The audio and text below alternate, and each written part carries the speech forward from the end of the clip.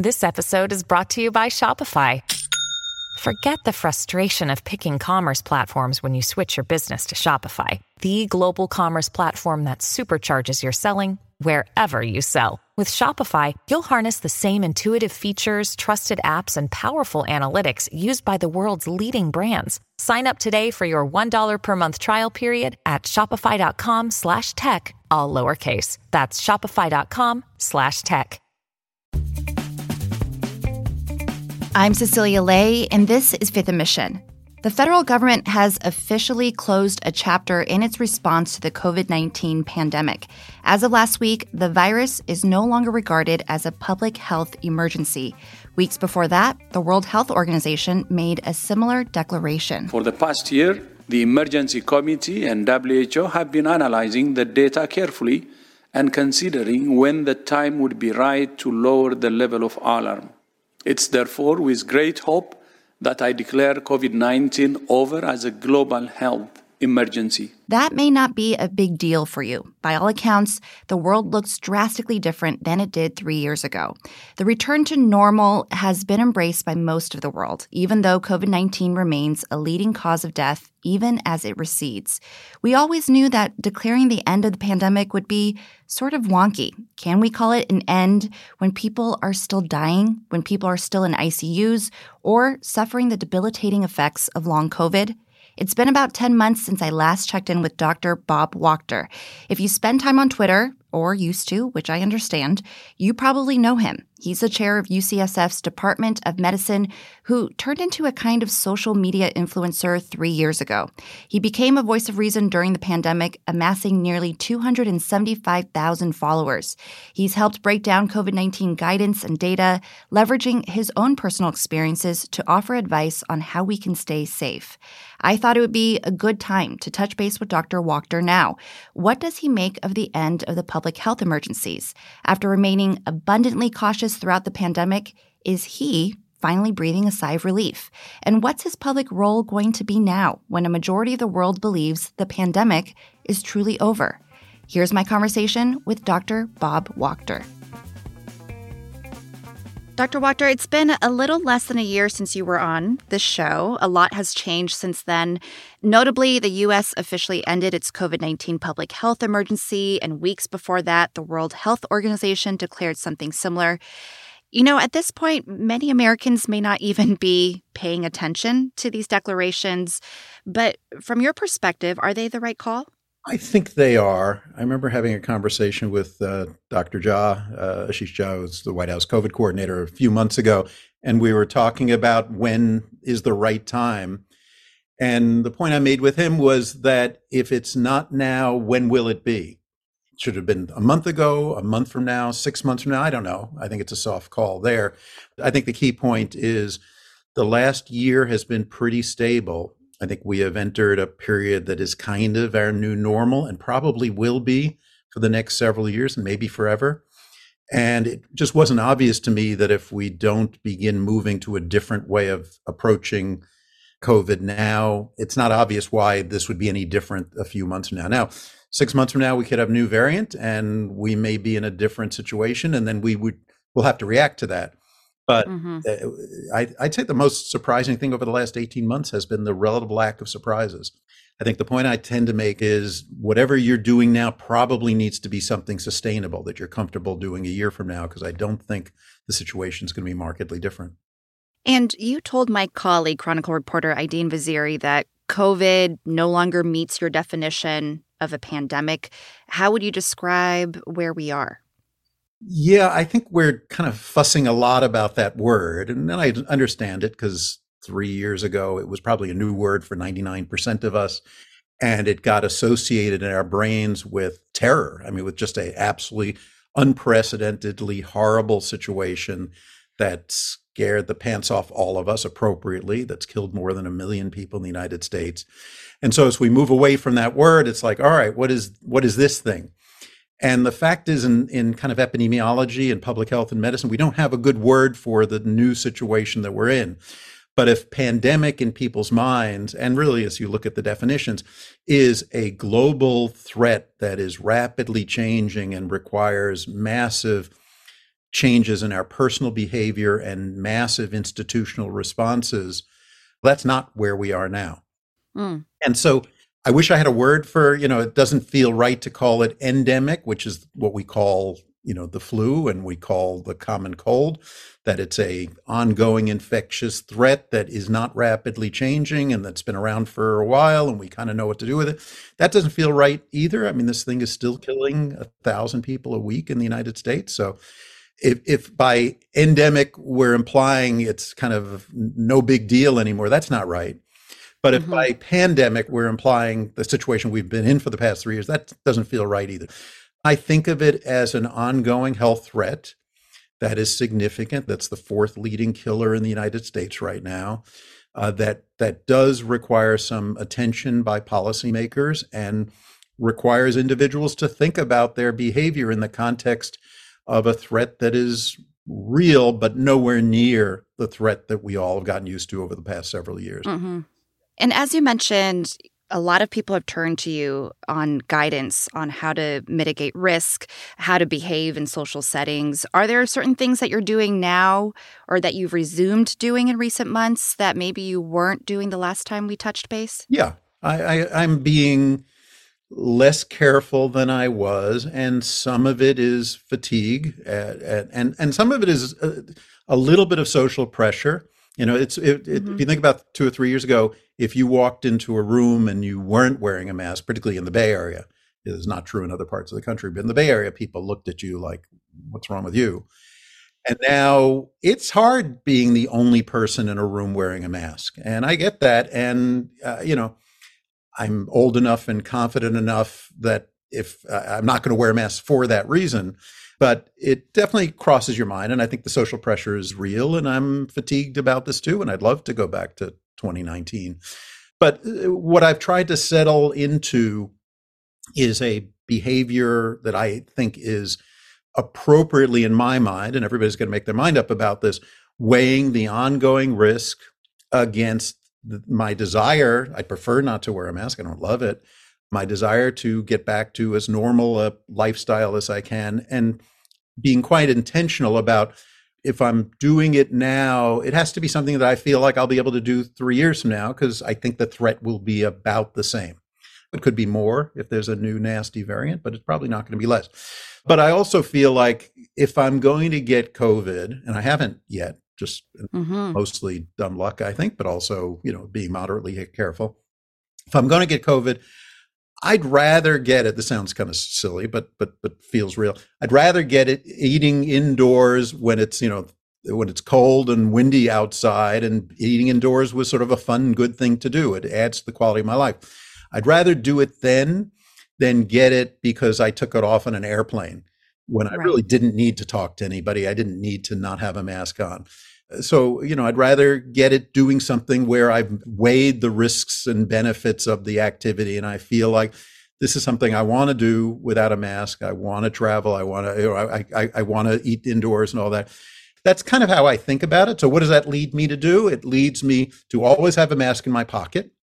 It leads me to, if I'm on an airplane flying to the East Coast, if you see me, I'll be wearing my mask for most of the time. I will take it off and eat. If I hear somebody who's sniffling or coughing or sneezing around me, I'm probably not going to take it off to eat. It leads me, if I'm popping into the corner bodega to grab something and the store's empty, I probably won't take my mask out and put it on. If I'm going to the Safeway and I'm going to be there for half an hour and it's crowded, I will. And so it really is crowded spaces where I don't see any good reason to have my mask off, then I will wear it. And in other circumstances, I'm more comfortable than I was before. And part of that is conditioned on the fact that the COVID rate in the Bay Area right now is quite low. UCSF Hospital has 10 COVID patients in the hospital now. At the peak of Omicron, we had 150. So in part, it's calibrated because the risk is low. The chances that the person next to me, in the bodega has it is pretty low.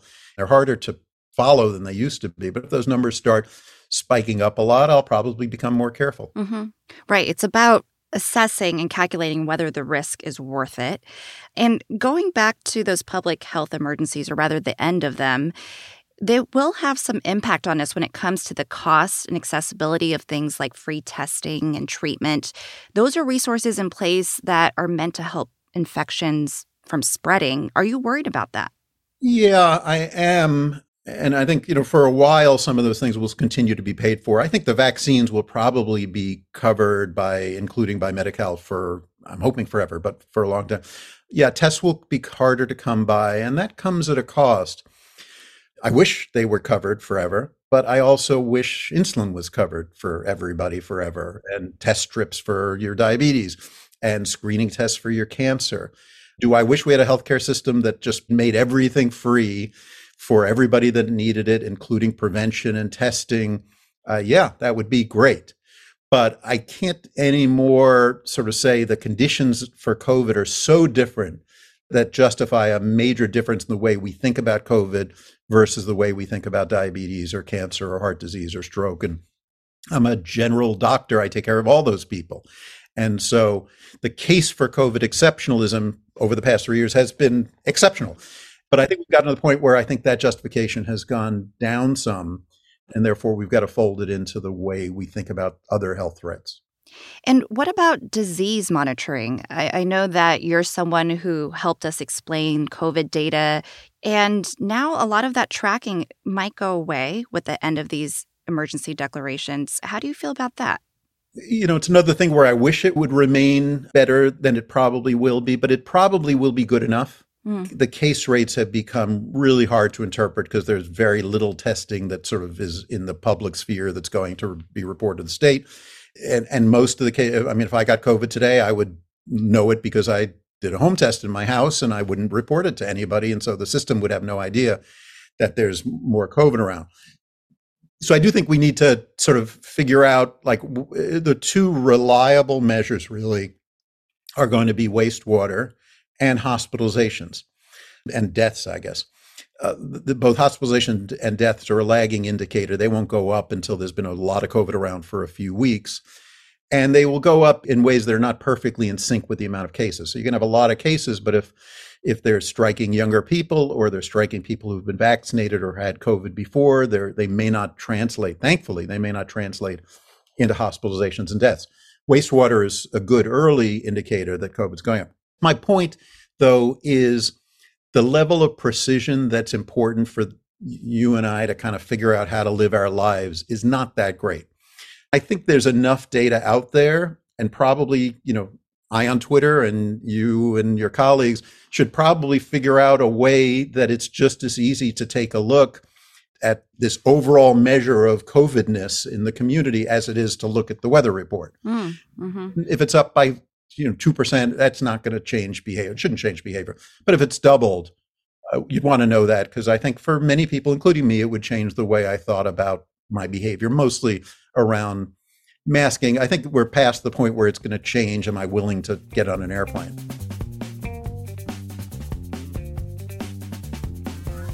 Over the course of the pandemic, Dr. Wachter has gained nearly 275,000 Twitter followers. What will his role in social media look like now as the COVID-19 pandemic recedes? He'll share after a quick break. We'll be right back. Did you know the number one way people discover new podcasts is word of mouth from their friends? So if you enjoy Fifth and Mission, we'd love it if you tell someone about our show, even if it's just one person. Thanks for helping us make new friends.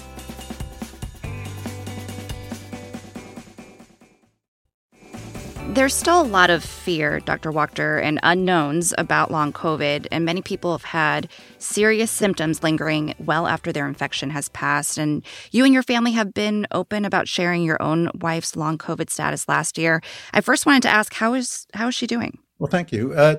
She is substantially better than she was, let's say 6 months ago. So she had COVID. It must have been March or April, spring a year ago. So she's a little over a year out. 6 months ago, she was, we see many people that are far worse, but she definitely, every day at about 1 or 2 in the afternoon, she would just hit a wall and need to lay down for an hour, which she never ever did before she had COVID. Mm-hmm. And she had enough brain fog that she would forget appointments and things like that. And she's a very high functioning journalist and author, and this was not her. 6 months later, so now a year out from her case in COVID, she still gets more tired than she did previously, but better than it was. And that's, I think, it's been nice for her, but also reassuring for people that have long COVID. The general trajectory is that people tend to get better. Not everybody does, but on average, if you're feeling, whatever the symptoms you have of long COVID, there's a decent chance that you will get better month to month. And that's been her experience so far. Mm-hmm. And people will say things like COVID will eventually become more like the flu, but long COVID is this X factor that seems to complicate that trajectory, right? Totally. When people ask me, why are you still being as careful as I'm being? It's almost all about long COVID. I mean, I just got the second bivalent a month ago. So I've now had 6 vaccine shots in me. And as a reasonably healthy 65-year-old, it does not cross my mind that I'm going to die of COVID. That is absolutely not what I thought in March 2020 when I was hiding it on my kitchen table. I was quite worried that I and people like me would die of COVID, and that was not unreasonable. Now that's not really concern. I don't want to get it in part because I'd have to miss work for a week or so, and I'd probably feel crummy. But the main reason I don't want to get it is because, at least in my estimation of a lot of different data that's kind of all over the place, a reasonably healthy, fully vaccinated and boosted 65-year-old probably has a 1 in 20 chance of getting long COVID if they get COVID. So that's, 19 out of 20 chance I'm not, but a 1 in 20 chance that I'm going to still feel crummy 6 months or 12 months from now. And also, I think reasonably persuasive data that if you've gotten COVID, your chances over time of having a lot of bad things, heart attack, stroke, diabetes, autoimmune disease, some cognitive decline, are higher than if you haven't gotten COVID. So that's enough to motivate me to try not to get it if I can, again, weighing the benefits of living life normally. I think the motivation is mostly about long COVID rather than the acute threat the way it used to be. Earlier, you mentioned that, you've been surprised that things have been relatively stable, but you're still worried about potential renewed spikes in infections or new variants. That's still a consideration. Yes. And the reason is, of course, that we've had 3 years where every time things seemed to be stable, the virus got clever and figured out some way of throwing us a curveball. And so I think there are 2 considerations there. One is, will we have spikes even if the virus stays the same? And the answer probably is yes, as people are becoming less careful. And, in the Bay Area, you still see a fair number of people wearing masks. You go to other parts of the country, or I was just in Europe last month. I mean, you just don't see a mask anywhere. So people have gone back essentially to their old behaviors. And I get that. It's, feels good not to think about this. And over time, their immunity, whether if you only got vaccinated a year and a half ago, that immunity has waned a lot. And if your immunity came from an infection a year ago, that immunity has also waned. So when you combine the virus still being out there, people not being careful anymore, and people's immunity having waned, whether you got it from a vaccine or from an infection, you're going to see spikes. There's sort of a natural rhythm to that. But the biggest threat really is a new variant may come out. And I think for the past year and a half, we've been very lucky. The variants are not coming as fast and furious as they were. But if you think about what are the worries, and I think most people have sort of moved on from COVID, but if you want to still worry about COVID, the worry would be that there's no guarantee that we won't have a new variant that comes that is fundamentally different. I want to talk now about your role during the pandemic. You've amassed such a social media following since the pandemic started. Your advice has been turned to from people not just in the Bay Area, but all over the world.